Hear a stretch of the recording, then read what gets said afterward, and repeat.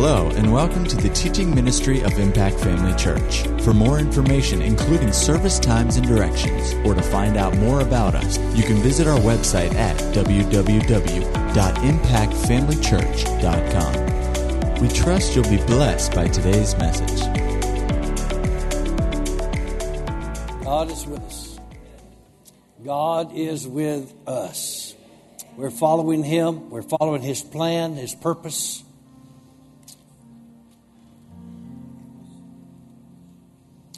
For there is a place that you have yet to walk. And the enemy has a loud voice, and yes, he does talk.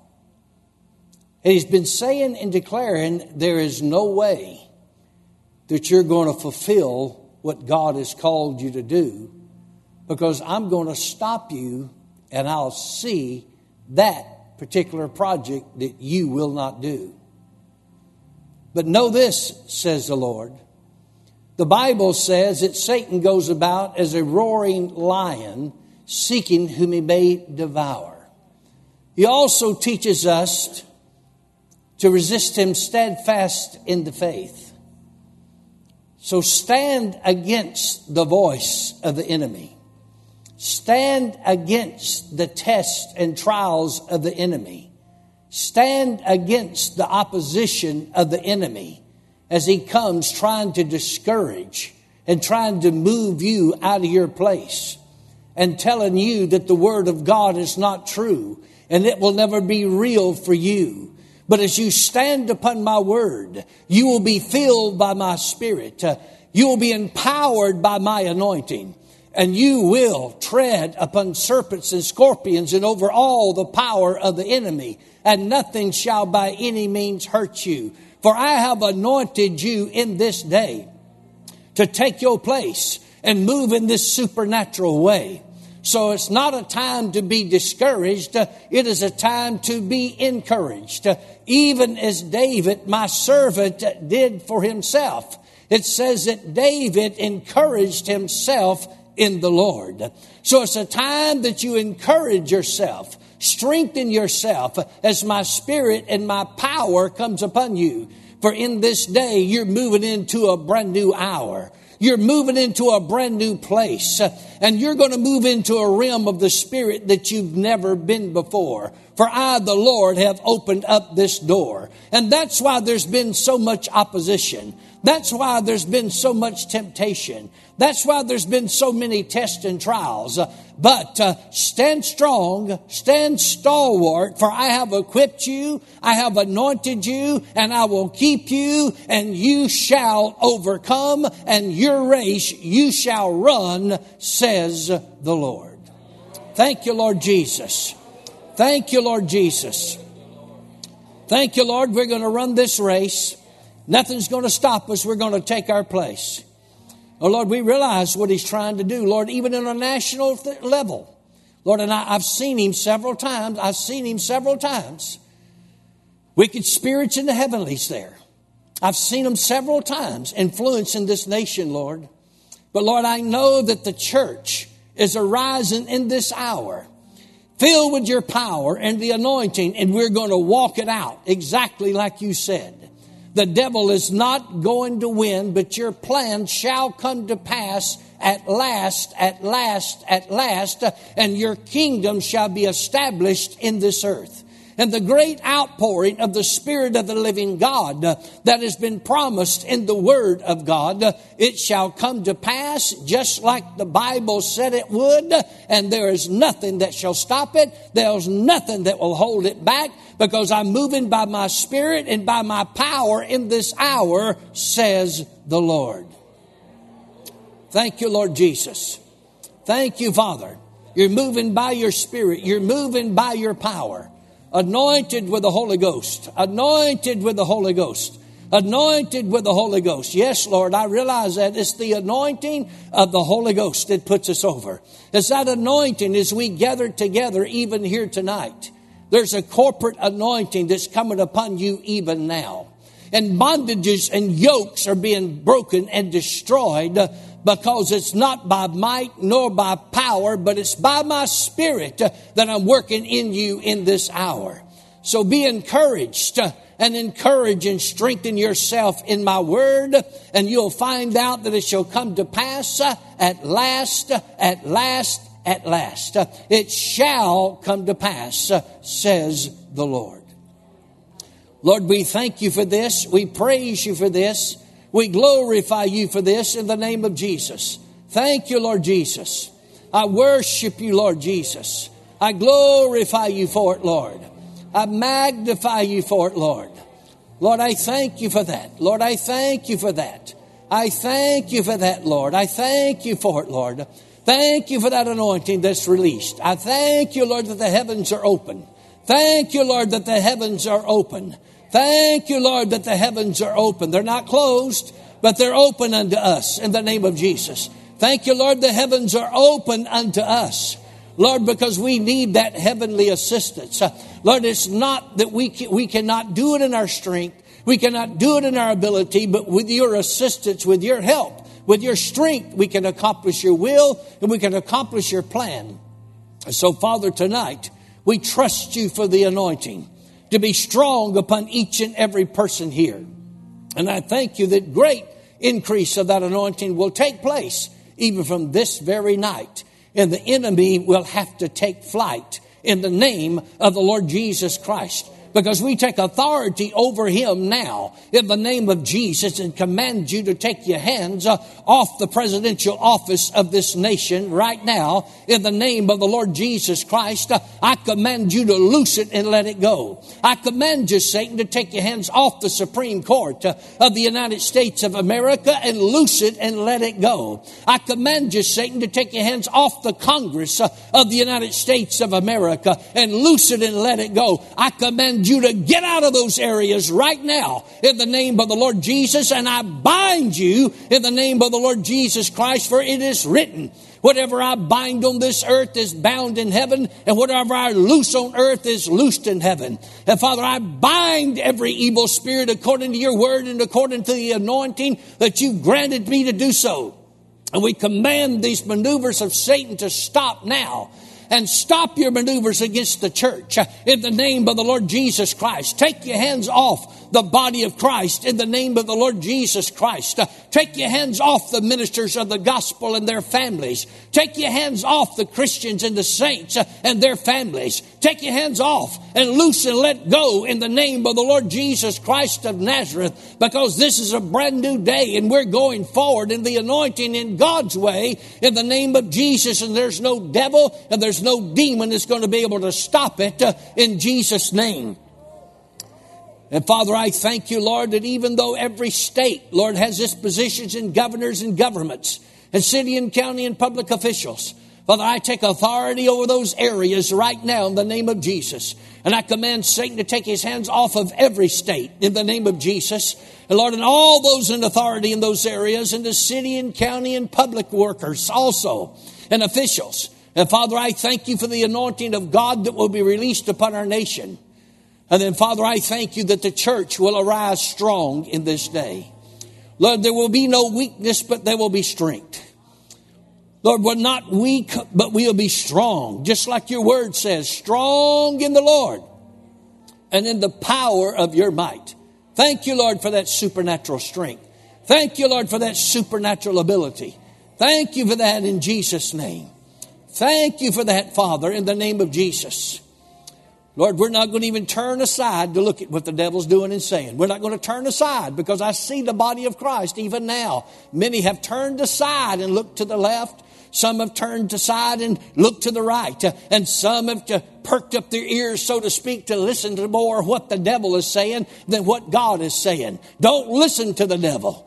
Don't listen to what he's doing. Don't look at what he's doing. Look at God and look at his word and look at his glory and look at the Lord Jesus Christ and what he's done for us, because he has set us free in the name of Jesus Christ. And Father, we thank you for this time of supernatural victory, supernatural anointing that has come upon us in this day.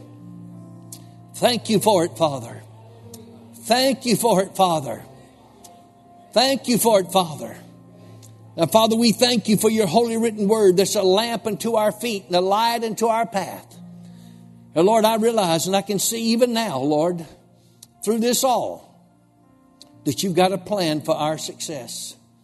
And Father, tonight I ask you to make my tongue as a pen of a ready writer, that'll have words to speak to those who are weary in due season. And Father, I thank you, Lord, for things that will be affected here, but I thank you for things that will be affected, Lord, in the realm of the Spirit and throughout our nation.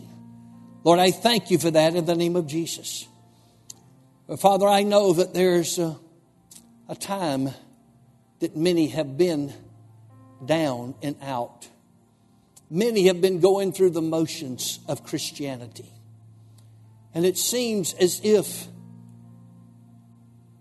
that they've lost sight of where they should be and who you are. And Father, I realize it's because of the enemy and how he's come against your people and come against your church. But Father, I thank you tonight for that supernatural strength that shall come upon us in a mighty way. And as we reverently and humbly approach your word, we thank you for revelation of your word, illustration of your word, and impartations from the Holy Ghost that empower and enable us to walk out what we have heard. We're careful to give you the glory for it, the praise for it. In Jesus' name, amen. Thank God for his goodness. Amen. Thank God for his goodness. The Lord's been dealing with me along these lines ever since I got here.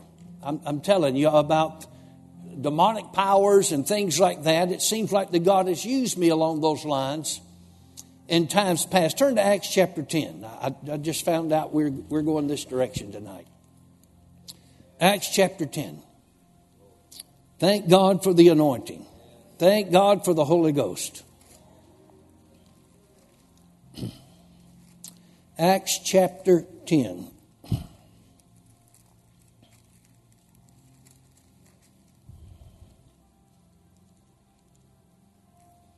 Verse number 38. This is what the Lord put in my spirit.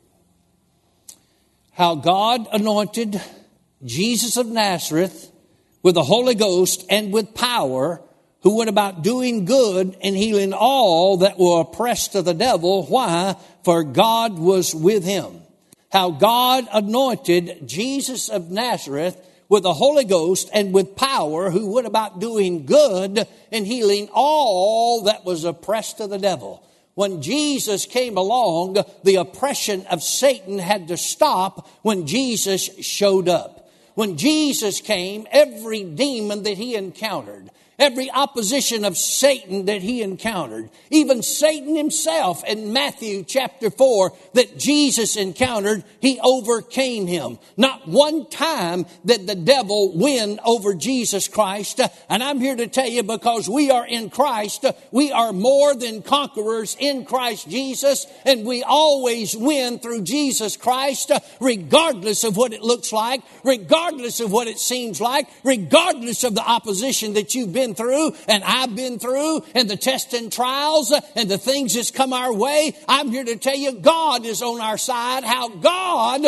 anointed Jesus of Nazareth with the Holy Ghost and with power, who went about doing good, isn't that right? And healing all that were oppressed of the devil. So we know oppression comes from the devil and good things come from God. Isn't that right? And the devil is not going to win in the name of Jesus Christ. So he might as well pack his bags and go. I seen him on the loaded wagon going down the highway when I was coming to church. My God, he'd done packed up and said, I don't want to be around that church no more. I'm getting out of here. Because he knows that you know the truth. But the enemy will try to bring discouragement to us. The enemy will try to attack us. And let's just establish something right now. Are you ready to establish the truth? Because we as faith folks make faith confessions, and we act like sometimes that we don't go through tests and trials. Dad Hagin never taught that. I remember in 1986... I know Pastor Edwin was there. Pastor Angela was there, I'm sure, when Dr. Pippin prophesied to Dad Hagin. Because Dad Hagin was encountering the greatest opposition that he'd ever encountered in his ministry by his own testimony. You remember this? By his own testimony. Now, at the time, nobody knew it because he didn't tell us, any of this stuff till after the fact. But we were in a service one night there, and it was it was Rooker Memorial, and now, but it was RCA back then. You remember? It was in the RCA, but it was now Rooker Memorial Auditorium. That's where the meeting was, and it was packed out. In fact, to get into that service, unless you knew somebody on the inside, you had to stand outside. It didn't matter if it was snowing or not. You remember in winter seminar? And stand in line to be able to get in there. While I was an usher, I had it made. You know what I mean? And everything went well. And, of course, at this time, I was an usher. And so I was guaranteed a seat. But my job was, because I had ate more biscuits than most folks had, you know what I mean? You can't go to Granny's house and not eat biscuits. I'm just here to tell you, Granny thought you were sick if you didn't eat every time you come, And so they would put me and another fella at the door, and we would lock arms to keep the Christians from killing one another, trying to get in Dad Hagin's meeting. So you would think, you remember these things too? Locked arms. I know you remember these things. And of course, in this particular service in 1986, Dad Hagin was sitting on a platform, and the Spirit of God got to moving. And then Dr. Pippins, remember Dr. Pippins? Dr. Pippins was a doctor of education. He was a very, very intelligent man, and he was a friend of Dad Hagin's, a real good friend of Dad Hagin's. And he was sitting there towards the front row along where Mom Hagin was, Miss Aretha Hagin. Dad Hagin's on the platform. And he got up out of his seat, if you'll recall, and he walked up towards the platform, and Dad Hagin was sitting up here on a chair to the left. You remember, he's on that side of the platform, and Dr. Pippins walked up. You always knew Dr. Pippins. He wore plaid coat, plaid shirt, plaid pants, plaid socks, and his pants, trousers, were about 3 to 4 inches too short, so he was ready for Noah's flood. He was always ready. But he was just very intelligent, some of y'all intelligent folks, y'all got a few quirks, That's why I ain't got none, But anyway, that's where Dr. Pippin was. And he walked up to the platform, and you remember what he said. He said, "You're not going to leave here," and I'm just paraphrasing. "You're not going to leave here," talking to Dad Hagin. "God's going to reverse your age. You're not going to leave out here. We need you here." Well, at the time, we thought, all of us, that knew, we thought the ushers are going to get Dr. Pippins, and set him down. Of course, nobody did, but he began to prophesy to Dad Hagin and tell Dad Hagin, "You're not going to leave here. You're going to stay. God's going to reverse your age, and you're going to stay here as far as, what you feel and how you feel, even though you're getting older. God's going to reverse it. You're not going to leave here. Don't get that idea. We need you around here." And basically, that's how he prophesied. And I'm looking at Dad Hagin for some response. But he would have been a very good poker player, so you never knew what he was thinking. But after the fact, later on, just a little while after this meeting, he got up and this is what he said. He said, when he got up and prophesied that to me, he said what most people, nobody knew. He didn't tell nobody, not even Mom Hagin, his wife. He said, "I'd actually been under such an attack from the devil and opposition from the devil, and such depression had come upon me." And, he don't get up and brag about these kind of things, And faith folks, we try to keep all this stuff to ourselves. But he said, "I had actually gotten to the point that I'd actually prayed and asked the Lord to let me come home." He was under such an attack.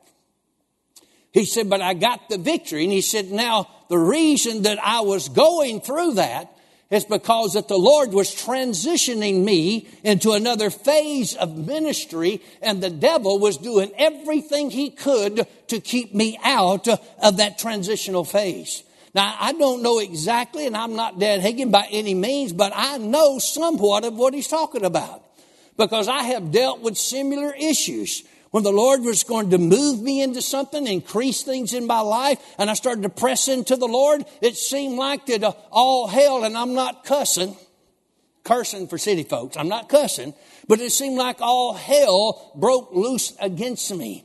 It seems like that clouds of darkness come upon me, and it seemed like if I prayed, if I could get a few words out, that it would seem like my prayers would hit the ceiling. In fact, in this particular auditorium, it wouldn't even get that high and just fall down on me. And it's like I was in a cloud, like I was in a fog, like I was in a daze. In fact, I would talk to the Lord, and I'd say, Lord, what's wrong with me? Lord, what have I done? Lord, have I made you mad? Oh, you don't talk to him like that? Because it seemed like the Lord was 1,000,000 miles away from me. And there's people here tonight that have experienced this. And listen, and this is what I wanted to say earlier, but you know how we get on these rabbit trails and come back? Just because you're under attack doesn't mean that you're doing something wrong, so get that out of your mind. Dad Hagin wasn't doing anything wrong, and many times people think because somebody's going through an attack, then they're out of the will of God. No, it very well may be that you're smack dab in the middle of God's will, in the middle of God's plan, and the devil is trying to discourage you and shut you down and trying to get you to a place that you won't press into everything that God has for you.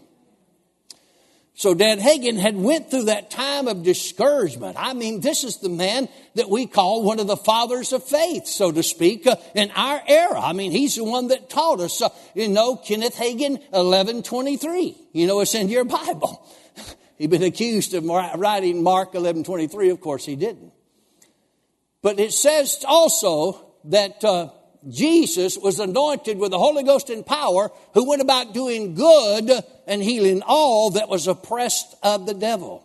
So the devil is the oppressor, but God is the blesser. And just because you may have encountered opposition in any area of your life, spiritually, physically, materially, financially, educationally, relationships, whatever it may be, the enemy tries to get involved every kind of way that he can to bring discouragement and hardships to us. But I'm here to tell you, I know a man named Jesus Christ who is the King of Kings and Lord of Lords, and I am anointed with the Holy Ghost and with power, and I go about doing good and healing all that's oppressed of the devil, for God is with me.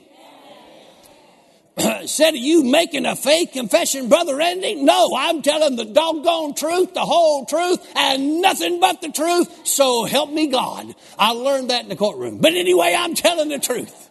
I'm telling the truth. I'm anointed with the Holy Ghost and with power. Going about. The Lord began to deal with me about it when I come down to this church about this. I didn't know all about it and everything, but I know that God dealt with me about it. And I'm here to tell you, God is dealing with us tonight. Victory is sure. God is on our side. You think, well, what am I going to do? How are we going to get out of this situation? Turn your Bibles to Mark chapter 16.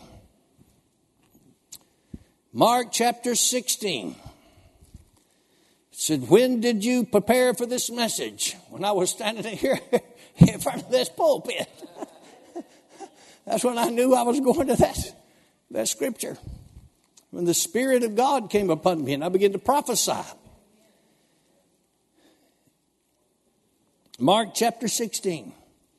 What is the first sign that Jesus said would follow a believer? Someone that's born again, somebody that believes in Jesus Christ, somebody that's saved. What's the first sign? It says here, verse number 17 of Mark 16. And these signs, so there's going to be more than one, but notice this, these signs shall follow them that believe. In other words, you got to believe it. What's the first sign that's going to follow them? In my name shall they do what? Cast out devils. What does that mean? That means that we're going to have total authority and dominion over Satan, and we're going to put him in his place. So what is the first sign that's going to follow the believers? And I'm just going to end it right there. Just want to read that part of the scripture. It talks about other signs. But the sign we're talking about tonight is a sign that in Jesus' name that we shall cast out devils. We shall take authority over devils. And we shall put devils in their place in the name of Jesus. And nothing's going to stop us. We're going into God's perfect will, God's perfect plan, and His anointing will help us. I want to take you back to April the 5th, 1984. I don't know if we can all get in that DeLorean or not, but if we can, we're going to, they call it Back to the Future, Back to the Past, and Doc is around here somewhere. Anyway, we're going to go back to April the 5th, 1984. Y'all remember that? On that day, I was at Staten Correctional Center there. I wasn't visiting the place. I was a resident of Staten Correctional Facility. I was a convict. Now they got all kinds of names like residents and inmates. But back then they called us convicts because we were convicted felons. I had got gloriously born again on my third escape from prison, driving down the road in Galveston, Texas, the first week of May of 1982, when I had a supernatural encounter with Jesus Christ. I had been in Baytown, Texas. Anybody know where Baytown is? I see a hand here. Anybody else over here? Baytown. Who just don't care where Baytown is? It don't matter where Baytown is. That's okay. Baytown, Texas is down there, headed towards you. It's on down below Uvalde. Anybody know where Uvalde is? Anybody know where Tomball is? Dad Hagin used to talk about Tomball. Well, I've been down all through that place, but I was on the third escape from prison. And one night, I'm talking about how that the devil tries to take you over, but how God will rescue you and bring you out. I had a praying Pentecostal mama. I had a praying Pentecostal daddy. I had a brother that knew how to pray, preachers that knew how to pray. And I was living for the devil. I was doing my best to help the devil kill me. I'm telling you the truth about it. And it looked like there was no way out in my life. Looked like there was no hope whatsoever. But they kept praying for me. They kept believing God for me. And I was sitting in an apartment in Baytown, Texas, right up the road from Mickey Gilley's club. Anybody know who Mickey Gilley is? Get the camera out, boys. Give it to the pastor. Give the picture to the pastor. You know, Pastor Angela's got her hands full now. I'm telling you, I've seen several of them back here that knew who Mickey Gilley. You know, I think he just recently passed away. Did you know that? Yeah, he recently did. You don't know who Mickey Gilley is? You ever heard of Jimmy Swaggart? What about Jerry Lee Lewis?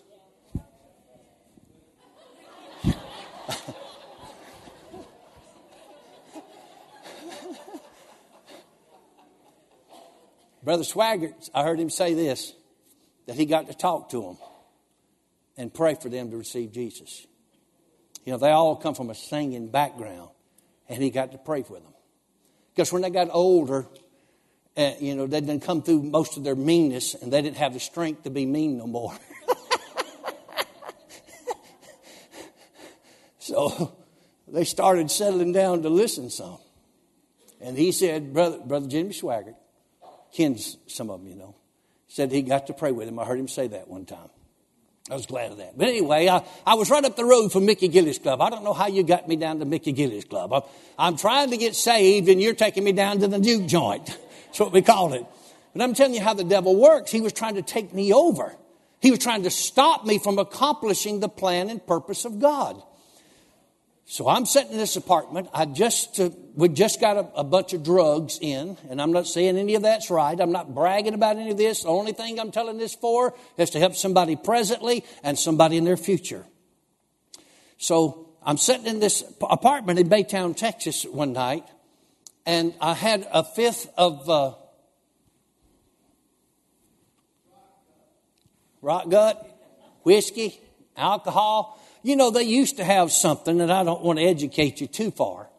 They used to have something called Southern Comfort whiskey, 100 proof. And that was the biggest lie they ever told. There wasn't no comfort in it. It'd be a little sweet going down the gizzard, you know, but when it hit the bottom, woo! But anyway, how'd y'all get me over here? But anyway, I lived over in that world, and I thought that was the only world that existed. And I was trapped in that world, and there was no way out. Drugs. I remember one time we went to the moon in a 1974 VW Super Beetle Volkswagen. We went to the moon. We did. There was 5 of us in there, 5 getting in a Volkswagen. I mean, little bugs. And I was driving. And I drove up on top of this mountain, and there was a moon sitting right there. We thought we had landed on the moon. Listen, we used to go to the moon sitting in the living room. I mean, it's just amazing. So you can imagine blotter acid and all kinds of stuff, window pane, all that kind of stuff, And I know your pastor up here is looking sanctified, but I'm not getting into all that. You know what I mean? But my mind was messed up. It looked like that there was no hope for me. Everybody that knew my mama, they felt sorry for him and all that. And people prayed for her and prayed for me. So I'm sitting in Baytown, Texas. And I have a fifth of whiskey in one hand, drugs in the other hand. And all these drug addicts are sitting around there. And they're smoking, drinking, shooting, snorting. Whatever you could do, they done it, And suddenly I had this strange feeling come on me. I may say it like this, sensation. And I had this overwhelming urge to speak these words out. And I thought, these people will think I'm crazy. I'm crazy. And I thought, man, I must be what they call tripping back in those days, I must be out of my mind. But I kept having this urge. And all of a sudden, I just blurted it out. I told all them drug addicts, I said, I am going to be a preacher. With a fifth of whiskey in one hand, dope in the other hand. And they're sitting there laughing like you are. Ah, ha, ha. Yes, you're going to be a preacher. Yes, you're going to be a preacher. But I'm telling you, it was the Spirit of God that walked in that door by Mama's prayers and Granny's prayers. And it walked up to that chair that I was in, and it rattled me, and it shook me. And the powers of darkness had to release me for a moment. And I spoke it out of my mouth. Well, it scared me when I said it, because I knew it was real. This right here was something supernatural, something beyond the natural realm. It wasn't something I come up with, and I realized I'm not tripping. I ain't even got that far out there yet. Now, I was headed that way, but I hadn't got that far yet. I got up and flung the drugs down, which you would never do, and alcohol down, and I got out, and I said, when I get back, it was my apartment, I expect all y'all to be gone. And I got up and drove up and down Interstate 10, there between Louisiana and back into Texas on Interstate 10 there for a while. And I wanted to call home and ask Mama and Daddy what had happened to me. And then, of course, I finally got tired and went back to my apartment. Everybody's gone, fell into bed, woke up late the next day, and I thought about it, but then it kind of wore off, And so by that night of the next day, I was in just as bad a shape as I've ever been. Drugs, alcohol, I forgot about the experience. And so here we are again, about a week and a half later. I was headed down to Galveston, Texas. And we was going down to Galveston, following the plan of the devil, by the way. Headed to Galveston, Texas. And we was going down there to commit a crime, a robbery. I was in prison for that. And it was wrong. All those things are wrong. But I was driving down the road, and when I got down to Seawall Boulevard, Galveston, Texas is an island. The only way on and off is by bridge or by ferry or airplane. You can fly an airplane down there. I have flown mine down there. But I went across the bridge, went in, and there's a road there that runs basically east and west of the island, and it's called Seawall Boulevard. And on Seawall Boulevard, I was supposed to turn left, and then that would take us to where the crime was going to be committed. But instead of turning left, all of a sudden I had this sense again, just like I did in that apartment about a week and a half earlier, and I had this sense, if I turned left, that somehow there was going to be destruction for me down that way. And I had this overwhelming urge not to turn that way. And so I turned right instead of turning left with the people that was in the van with me. I was driving the van, protested, said, what are you doing? We're supposed to be turning left. We got to get there at a certain time and all this. But I turned right. And when I turned right, all I can say is the glory of God came into that van.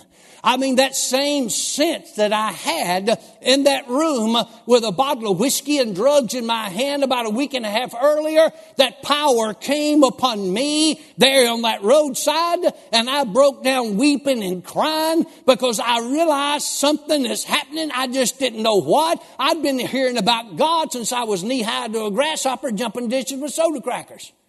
I mean, Mama taught me that, and Granny taught me that, and Daddy taught me that, but I was wavered. I'd been gone away from God at that time in my life. I would laugh at you if you told me about the Bible. I thought the Bible was a fairy tale book somebody wrote to me trying to make me be good, and I was in total rebellion with the devil following him. So I turned right. When I turned right, I pulled over into the roadside on the side of the road there. And I fell over the old steering wheel of old Dodge van that I was driving. I'll never forget it. I remember crying out. I don't know why I did, but I cried out like this. And I said, God, I said, if you're really real, like Mama said, if you're really real, like Granny said, if you're really real, like Daddy said, I said, Lord, I'll give my life to you. And all of a sudden, I was impressed with this impression. I'm not saying I heard an audible voice, but I was impressed. If you'll turn your life over to me, I'll get out the mess that you've got it into, and you will do what I have called you to do. And when I began to weep and cry, and instead of showing me all the evil things I'd ever done before in my life, which was very, very many, all of a sudden, it seemed like to me that opportunities flashed before me and before my mind where I had rejected Jesus over and over. In other words, had opportunities to receive him, but I'd rejected him. And then when I seen that, and it was like yet I had this sense, if you reject me today, this is your last chance because the devil has laid a trap for you and you're fixing to walk into it and you're going to wind up dead and in hell. Well, you're talking about being scared to death. Well, I was scared to life. And there is a difference, ladies and gentlemen. And I snapped out of it, and I began to give my heart and life to the Lord. I'd heard about the prayers and prayed as a kid with Mom and Daddy. I remember kneeling down and praying with Mom and Daddy many times. My daddy was old-time Pentecostal, you know. And that's the way I remember seeing him pray and us pray as kids. That's the way we'd done. So I knew a little bit about praying, even though I'd been so far away from it. But I was ready to pray then. The powers of darkness lifted off of me as I cried out to God. And it was like, I don't know how to describe it. It was like demons left me. And I seen things go through the windshield of that van, not break it or nothing, but go out. And I realized later, didn't know then, that was demons that was in me that I had been yielding to. They left. And such a lightness and a freedom and a victory and a liberty came over me. I felt like maybe before this experience I weighed 10,000 pounds. But after I received the Lord sitting there in that van, it seemed like I was lighter than the feather and I could do the moonwalk. I would get Pastor Edwin to do it, but he might hurt himself. So I'm not don't get him up here to do the moonwalk, but it felt like I was light as a feather. You know, if you're going to weigh me, give me one of them moon scales. You ever been to NASA? They got a moon scale.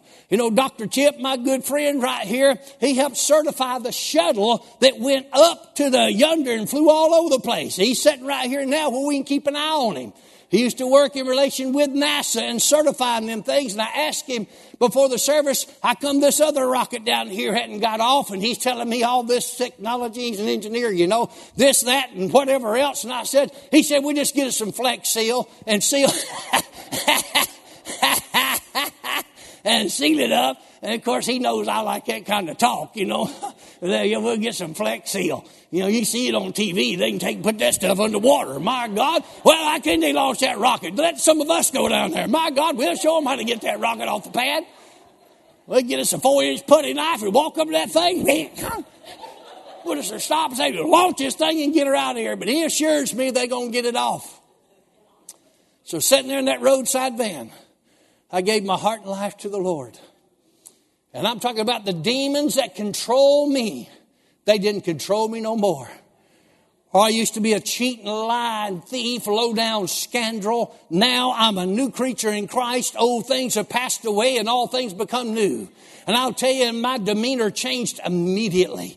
If you are born again, there's going to be proof and evidence of it in your life. Because the moment I got born again, I wanted to pray. I wanted to find the Bible to read, and I wanted to find somewhere to go to church. I fell out of love with the world and fell in love with God. And I wanted God with everything that's within me, because I knew that that's where my victory, I knew that's where my freedom, and I knew that's where my liberty was at. And I'm here to tell you it's still that way today, even though that was way back yonder in 1982. I'm telling you, I'm still experiencing liberty today, regardless of what the enemy's tried to do. Yes, he's tried to drag me down. Yes, he's tried to shut my mouth. Yes, he's tried to tell me that I'm not going to accomplish God's will, but he is a liar and the father of all lies. And I'm here to tell you, he'll talk to you the same way. He'll come at you the same way, and he'll accuse you the same way. The Bible says he is an accuser of the brethren.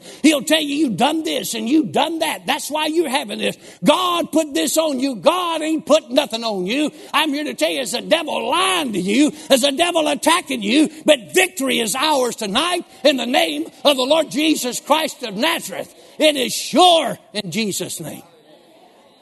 You better lock the doors. I may take off running. I don't want to run out in the street. But woo! How God anointed Jesus of Nazareth with the Holy Ghost and with power. So here I am. I go back to prison. That's a long story. So I won't tell the whole story. But I go back to prison. The first sign that's going to follow the believer is what? In my name shall they cast out devils. Let me tell you my experience about how I entered into this more fully.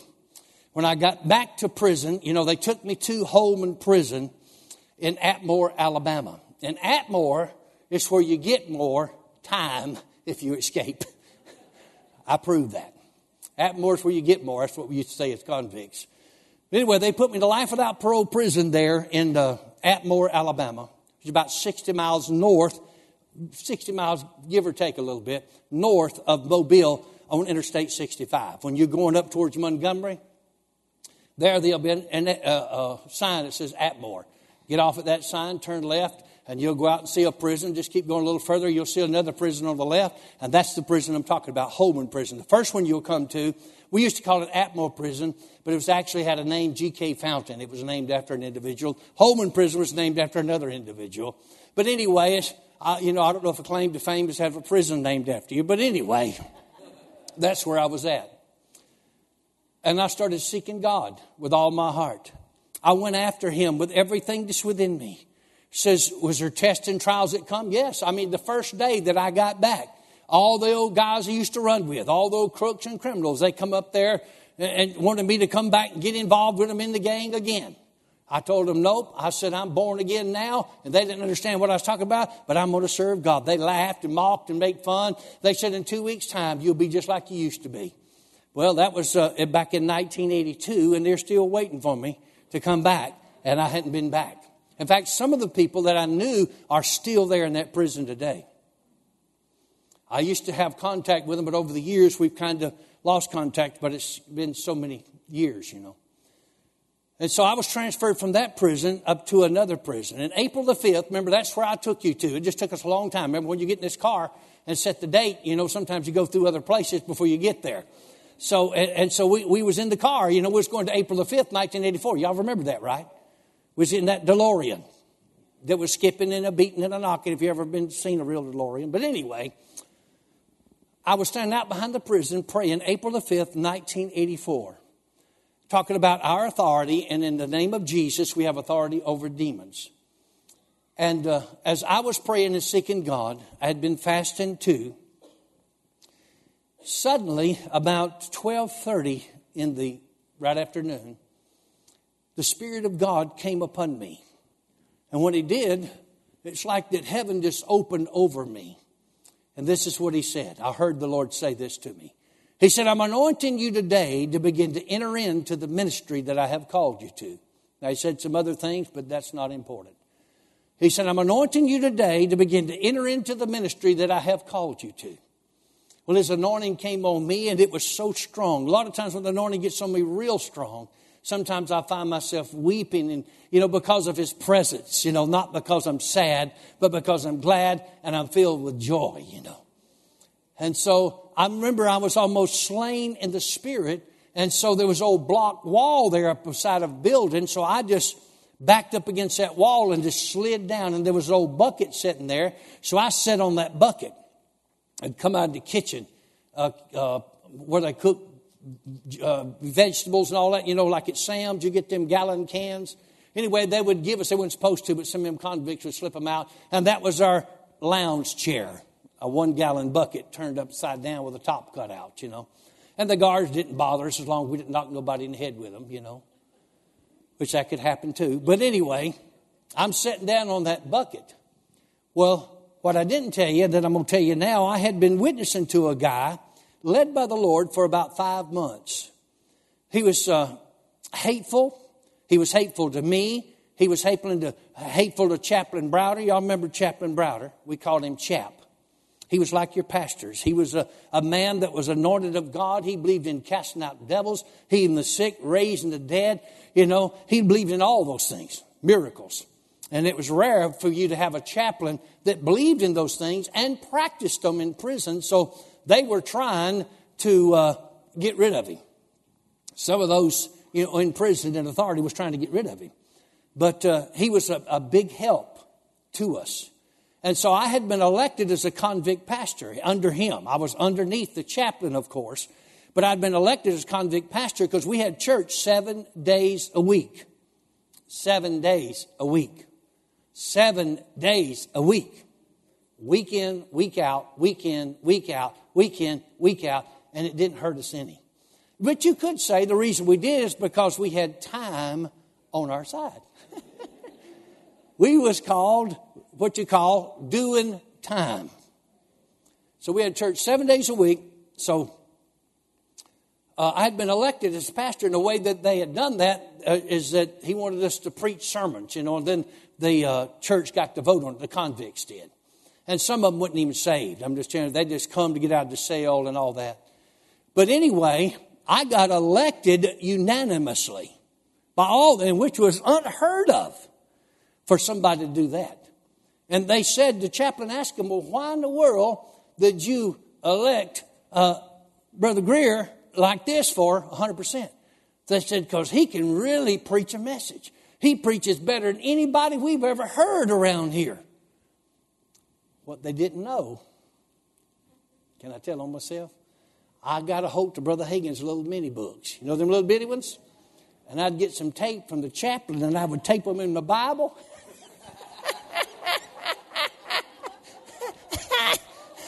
And I got proficient at reading Dad Hagin's messages and throwing some preach in there with it. Brother, I'm telling you, I could preach his message as good as he could. And I'd read it verbatim. The only problem would happen is I'd get excited sometimes and I'd get to spitting and sputtering and everything, and the page would flip and I wouldn't know what to say next. I'd say, bow your heads and pray, boys. God is here. God is here. Well, they're bowing their heads and praying. I'm finding my place again, you know. And we take off. So I'm going to tell on myself. I could really get a message, but I got it from Dad Hagin. I'm telling you, I'm still preaching his messages today.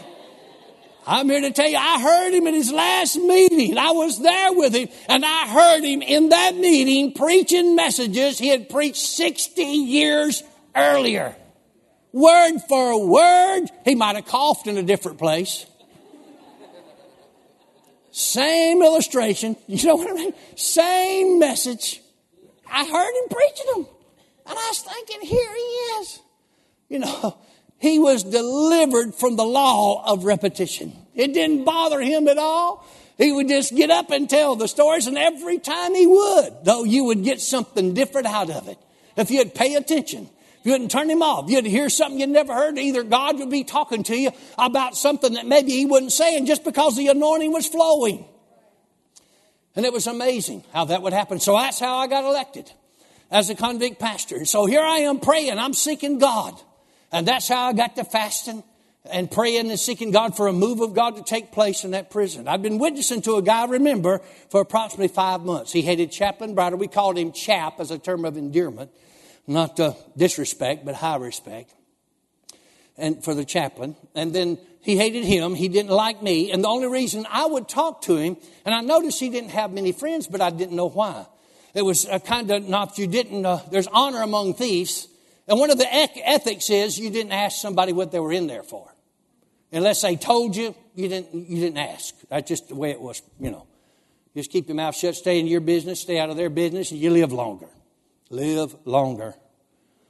I've been sleeping beside people before that messed with other people's business, and all of a sudden I heard metal hitting metal, and startled to wake up, and the guy beside me be getting stabbed to death because he'd been meddling in somebody's business. So you just live longer by keeping your mouth shut and keeping to yourself.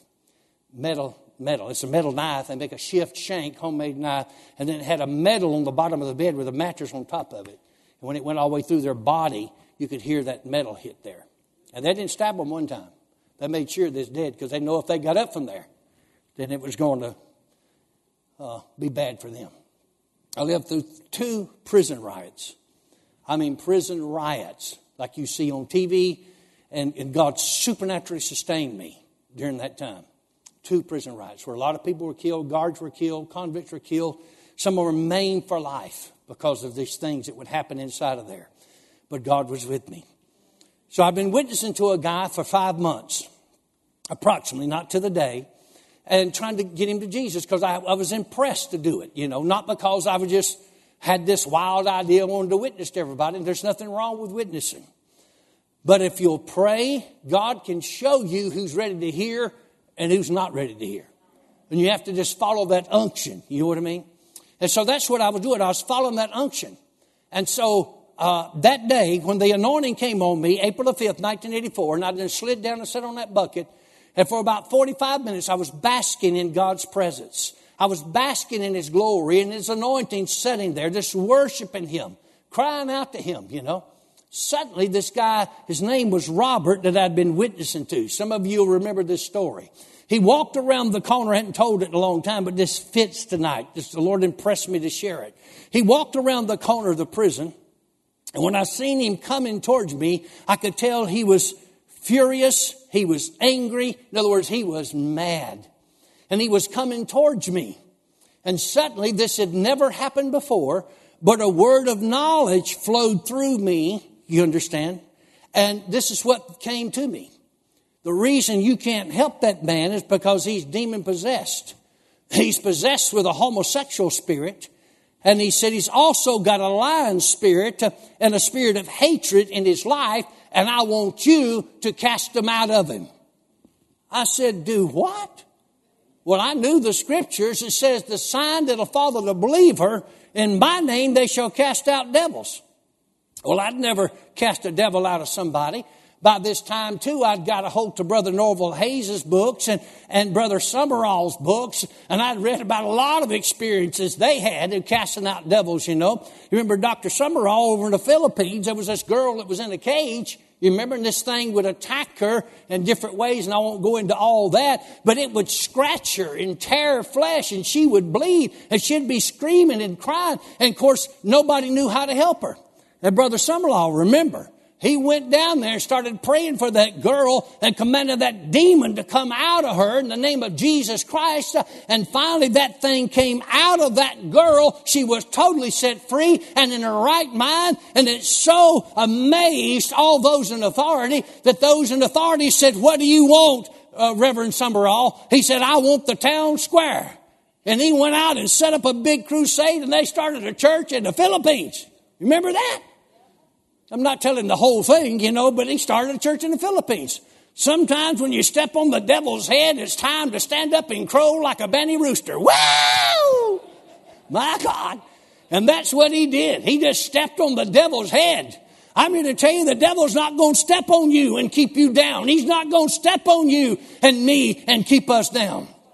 We're going on. And so I stood up, pushing myself up that wall. He come up there. And he was mad. I'm telling you, I don't want you to talk to me. And he was cussing and fuming and carrying on. And I said, Robert, calm down. I can help you, Robert. I can help you, Robert. Just hang on, Robert. I said, let's walk the prison yard. And so as I'm walking the prison yard with him, all of a sudden he's spitting out hatred and everything, and the Lord would show me this. And I'm not starting a Bible doctrine on this, don't get me wrong, but this is what I learned. The Lord would say to me, now that demon's talking to you. And then a little later, he would say, now that's Robert. Because Robert would say, I don't know why I'm saying all these things. I don't know why I'm saying all these things. Well, I didn't know. I'd never encountered anything like this. Then finally I convinced him to go with me to the chapel.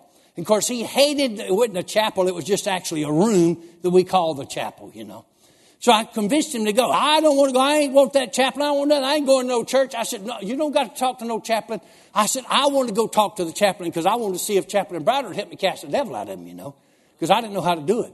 So I brought him into the auditorium there. I said auditorium, into the little room, and I set him down on a chair. I said, wait right here. So I went up there and knocked on the chaplain's door because I knew he was in there.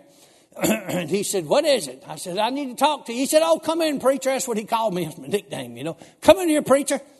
So I come in there. He said, what in the world happened to you? He could just see my countenance. And I said, chaplain, I said, I was standing out there and the Spirit of God came on me. And I said, the anointing came on me. And God said he was anointing me today to begin to enter into the ministry that I called you to. He said, you look like you enter into something, son. He said, what else happened? I said, you know Robert so-and-so? I said, yes. I said, the Lord told me he's possessed with a homosexual spirit, and he's also got a lying spirit and a spirit of hatred hanging around his life, and the Lord told me to cast him out of it. He said, well, what did you come up here for? I said, I want you to help me cast him out. He said, the Lord didn't tell me to do it. He said he told you to do it. He was a wise man. You know, a lot of y'all folks want to put it off on us, the ministry that God called y'all to. You pray for them yourself. You cast out the devil yourself. I wasn't hunting no devil. I'm hunting Jesus. So he opened the curtain because he had a window where he could see out in that room. He just pulled the curtain back and he said, oh, my Lord. He said, you've been dealing with him for 5 months. He said, I've been dealing with him for 5 years.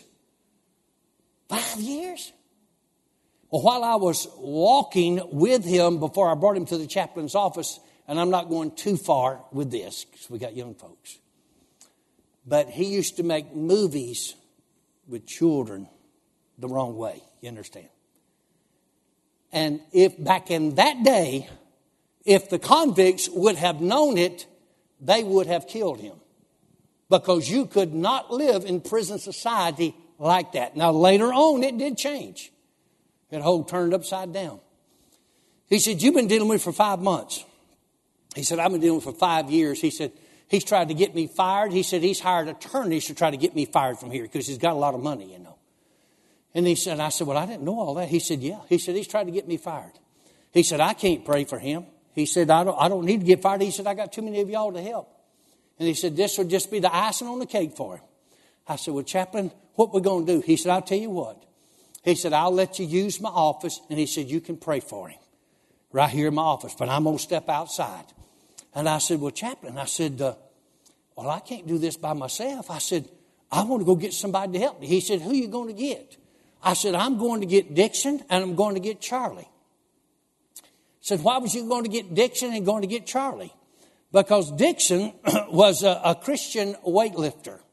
And I think around here I've seen wonderful ushers and maybe some usherettes and everything else. But we had bouncers in our church. You know what I mean? We did. Because, you know, we screened them when they come in. And if they didn't look like, because sometimes they come to kill one another in church. When they lock that door, I mean, they'd jump up and start stabbing people. So Dixon was the bouncer. And if he was witnessing to somebody and you know, and they wouldn't receive it like they should, he believed in helping them do it. And you've heard of the right hand of fellowship. Well, he had a right hook of fellowship. And he would draw back and knock them down and jump on top of them and beat them up and down and tell them how much Jesus loved them. And he wanted to help them. And the guards would come. And they would holler, preacher, preacher, come quick, come quick. And I'd say, what is it? Dixon's down in D block saving another one. I knew what that meant. Go down there and get him, because they didn't want to go. They'd have to lock him in lockup. He'd be there for 30 to 60 days out of population. So I'd go down there where Dixon is, and I'd grab a hold to him. You know, he'd listen to me eventually. I said, Dixon, what are you doing? He said, I'm trying to help this man get saved right here. And he said, started talking about my Jesus. I said, Dixon, I said, the Bible says, pray for them that saw all manner of against you evil. Pray for them. Not do that. He said, bless God, it says in the book of Jude, to save some is snatching them out of the fire. He said, I'm just knocking the fire out of this one. This one needs some help. And I'd get him up, and get him off. And so I told the chaplain, I'm going to get Dixon. Of course, he knew who Dixon was. And I'm getting Charlie. Charlie was the one that played the guitar, We had an acoustic guitar. And if you had 6 strings, you think you had an orchestra, Because sometimes you couldn't just go down to the music store and get another string if you broke it, So anyway, chaplain said, wait a minute, before you go, call Robert up here. So I looked out the door and I said, Robert, come in here. Chaplain wants to talk to you. No, I ain't coming. And chaplain hollered out, Robert, I'm not going to pray for you. I'm not going to do it. Just come to the door. I want to ask you a question. You're free to go. I'm not going to hold you against your will. So Robert come to the door and I'm standing there with him. The chaplain's office is not but just about a 8 by 10. I mean, it just gave him a little old room, with a desk in it. And a chair. And he said, Robert, he said, Randy tells me that you want him to pray for you. Is that correct? I said, yes. Are you sure that you want to receive prayer? Yes. He said, okay. He said, Randy's going to go and get a couple of the guys out of the church, and they're going to come and pray for you. I'm not going to pray for you. I'm going to go outside, and y'all going to come here and pray in my office. Is that all right with you? Yes. What chaplain was doing was confirming that he wanted to be free. Because he told the chaplain, I've got something making me do what I'm doing, and I'm tired of being this way, and I want to change. Because somebody's got to want to change. So I took off, and I went out, because he went and sat back out in the chapel. We call the chapel. It's a meeting room. And then he sat down, and the chaplain said, hurry back now. And I said, I am. So I went, as soon as I come out of the door, out at the administration area I seen Charlie. And I said, Charlie, I said, I need your help. He said, what is it, preacher? I said, I'm going to cast the devil out of Robert so-and-so. And he knew who I was talking about. He said, you are? I said, yeah. I said, will you help me? He said, yes. I said, go up there and just talk to him, but don't mess with him. I said, where's Dixon? He said, I hadn't seen him in a while, but mostly he's on the weight pile all the time, praying in other tongues. So I started looking around at different places, and finally I looked out there on the weight pile, and I could see somebody bench pressing. When I got up there, that was Dixon. He could bench press 400 pounds plus, praying in other tongues, And so I got there, and I said, Dixon? He said, yes. I said, Robert so-and-so? Yes. I said, the Lord told me he was demon-possessed, and I need to cast the devil out of him. I said, will you help me? He said, yes. Preacher, I'll help you. Where's he at? I said, he's up in the chapel. We called it the chapel, even though it's a meeting room. Before I could stop him, he put them weights in that bench. He jumped up off that thing and started sprinting across that yard. Well, he was in a lot better shape than I was. I'd been doing a lot of fasting, and praying. So he's sprinting across that yard, and I started having visions of what he's going to do if he gets there before I do, So I started hollering, wait, Dixon, stop, Dixon, wait, Dixon, stop, Dixon. I'm running across that yard trying to catch him. Finally, he stopped, turned around, put both hands on his hip, and said, what is it, preacher? I said, Dixon.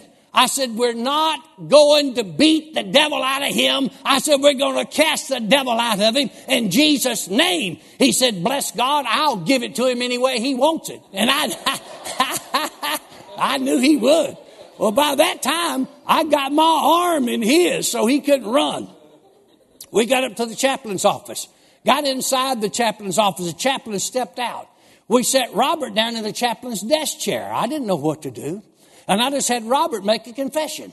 Robert, what do you want God to do for you? He said, I've got something making me do what I don't want to do, and I'm tired of it, and I'm ready to be set free like you told me that would happen. So I said, okay, in the name of Jesus Christ, you foul demons that's inside of this man, come out in Jesus' name. When I said that, there were some tears that rolled down his cheeks. And I thought, man, this is easy. This is so easy. He's got his deliverance because he shed a few tears. And then I said, well, now we got him getting to pray the sinner's prayer because I think it's over, Oh, I was sadly mistaken. But anyway, I said, Robert, pray this prayer after me. Say in the name of Jesus. And he wouldn't say it. I said, say in the name of Jesus. He wouldn't say it. And all of a sudden I said, say in the name of Jesus. And all of a sudden he rose up out of that chair, rah, growling like an animal. The lights in the prison went out. Beautiful sunshiny day. I ain't building a doctrine on it, but the lights in prison went out. The emergency generator that powered the prison power, it failed. I helped service that thing. It quit. And he's standing there growling like an animal. And this thing said through him, this voice spoke up. It wasn't his voice. It was a deep, dark voice. And he said, I'm a controlling demon over this prison. You don't have the power to cast me out. You'll have to come back when you get the power. Well, I turned to look at Dixon and Charlie because they were standing on my right and left, and their expressions were as if to say, which way do you want us to go? And I was about to tell them, let's get out of here, Jack. We'll let him have this thing. We'll come back when we get that power, because it was supernatural. But suddenly, thank God for the Holy Ghost. Thank God for the Holy Ghost. The Spirit of God rose up inside of me. And before I realized what I was doing, I said, you lying devil. That devil was lying. You lying devil, I command you to come out of him in the name of Jesus Christ. And the power of God knocked him back down in that rolling chair, and he hit against the wall. And the next thing I know, here come Dixon. He about knocked me down coming around me. He walked up to where Robert was, grabbed him like you would a bulldog would a ball, and picked him up and shook him and said, come out of him, you devil, like my preacher said so. And slung him back down in that chair. By this time, the chaplain heard all this racket. And he stuck his head in the door. He said, oh my God, what are you doing? But that devil was crying out. It was coming out. And he seen that devil was coming out. He said, boys, plead the blood. Plead the blood. Plead the blood. Don't let that thing get on y'all. So here we are, pleading the blood, commanding this devil to come out. And then Robert was totally set free. He received Jesus as his Savior. We laid hands on him. He began to speak fluently in other tongues as the Spirit of God gave him utterance. He was totally set free. The guard came bursting in the door. And Robert had already got up. He was hugging the chaplain. He was hugging me. He was hugging Dixon, hugging Charlie. He was hugging everybody. When the guard run in the door, he didn't care who it was. He'd been changed. He grabbed this big old burly strapping officer and said, I love you, sir. I love you, sir. I love you, sir. They cast the devil out of me. I love you, sir. He said, my God, chap, you ought to be ashamed. The guard talking to the chaplain. He said, these men are drunk. What's wrong with these guys? They're drunk. He said, no, sir. He said, this is not a natural. He said, this is a supernatural anointing of God that's got a hold of these boys. He said, I'm going to lock all y'all up. And he said, no, sir. He said, don't lock us up. And so he talked them out of it. He said, get back to your cell block, because when the power fails, then it's a security risk in the prison. So they have what they call lockdown. So everybody has to go back to their cells.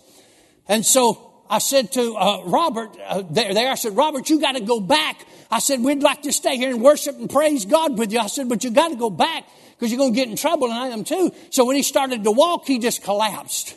The anointing was on him so strong.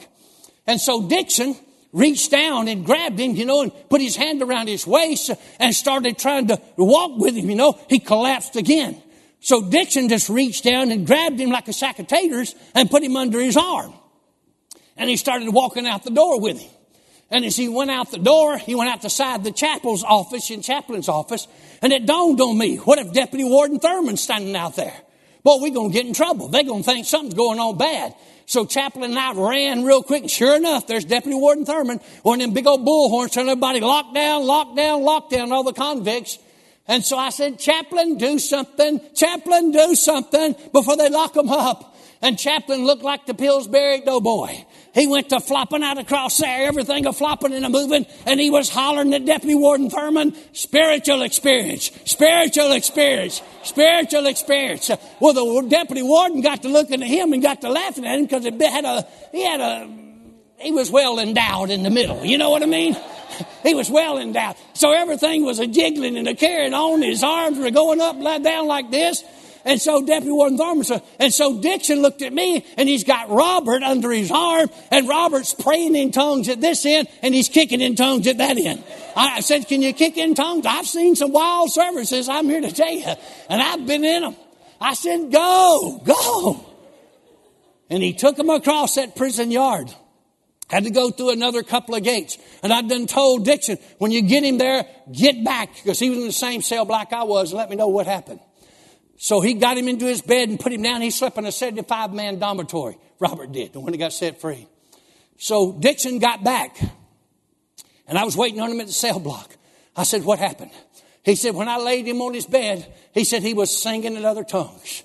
He said all the other convicts around there thought he had lost his mind, because he was normally a quiet guy. He didn't say very much, kept to himself, and all that stuff. He didn't want nobody to know what he was in prison for, But anyway, he kept to himself, was quiet. He said, I left him that way. So the lights and power are still out. So they don't open the prison back up where you can move about until the next morning. Well, they opened it up. One of the boys that slept in the dormitory with him come down there to my cell block. And they said, Preacher, what did y'all do to Robert? I said, what do you mean, what did we do to Robert? He said, he has lost his mind. I said, what do you mean lost his mind? He said, in the middle of the night, last night, about 3 o'clock in the morning, he sat right up in the bed and he started singing, I love the warden. Nobody loves the warden. I love the warden. He said it scared everybody so bad, they call it going off in prison.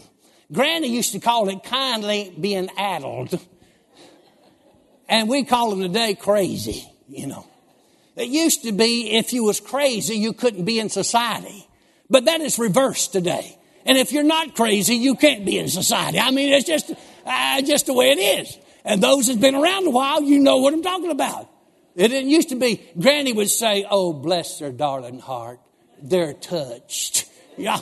The old timers, you know what I'm talking about. They're touched. That was a kind word for out of your doggone mind. God, when that happened, I think he made the 11th convict in our church. And about 5 of them wouldn't totally, but you sanctified, born again. 11. That was on a Tuesday that happened. Tuesday afternoon. We could, on Saturday, you couldn't seat very many people in this church. On Saturday, so many people had gotten born again. Devils come out of them, filled with the Holy Ghost, that we could not fit the convicts in the little church we called our chapel. So I went to Captain Felton Crumpton. Y'all remember Captain Crumpton? He was 6'9", the captain of all the officers over all the shifts. And I went to him. He had known me as a heathen, and he had known me as a preacher. And we had a mutual respect because he knew my life had changed. And I said, Captain Crumpton, I said, I got a problem. He said, what is it, preacher? I said, I can't seat everybody that wants to come to church in here in this little room. And he knew where it was at. He said, what do you mean you can't seat them? He said, nobody wants to come to church. I said, we got more people that's wanting to come in there than we can get in there. We don't have enough seats. And the guards ain't going to let them stay there. They ain't going to run them out. He said, well, what are you telling me for? I said, I know it's against the rules. I said, but would you give us permission to have church out on the south yard and let me put my back in the corner of this electrified fence and let me set them around on the ground in semicircle and let me preach there at church? He said, you know that's against the rules. I said, Captain, do you know Troy Bibby? He said, you know I know Troy Bibby. He's one of the meanest boys in this prison. I said, he's sitting up there in church. He's born again. No, he's not. I said, do you know Paul Bibby? He said, yeah, I know Paul Bibby. Everybody in this prison is scared of Paul Bibby. I said, Paul Bibby got born again. That's Troy's brother. No, he didn't. There ain't no way. That's the meanest man in this prison. He done killed too many people. I said, he's sitting up there in that church right now. He said, you show me. I went up there. He opened the door up because everything's locked. He looked in. He seen Troy sitting there. He seen his brother Paul sitting there. He said, I can't believe it. I cannot believe it. He said, come on. He took me back to his office, got on the phone, called the guard towers, called the sergeant of arms that was on control that day. Said, I'm going to let the convict church go out and have church out in the prison yard. We went out of that prison yard, and I'm telling you, when we started worshiping God, the glory came down. The anointing came down. And the anointing came in that prison yard to such an extent that boys that come up and was standing around there that wasn't born again and demon-possessed, the power of God was knocking them down, and we was casting out devils right there on that yard. It was miraculous. But notice this, how God anointed Jesus of Nazareth with the Holy Ghost and with power, who went about doing what? Healing all, doing good and healing all that were oppressed of the devil. The devil is not going to oppress us. Just because you've been attacked don't mean that victory is not yours. It doesn't mean that you've been doing something wrong. I'm telling you, the anointing is here to set the captive free. Father, in the name of Jesus, we thank you for the Holy Ghost and the power of God. We thank you for your anointing, Lord. At Impact Family Church, it is our desire to see you blessed through the power of the Word of God. We have been helping people to change their world for over 25 years through our dynamic ministries and teaching. If you are going to be in the North Central Florida area and are interested in attending our services, or just want more information about us, you can visit us online at www.impactfamilychurch.com.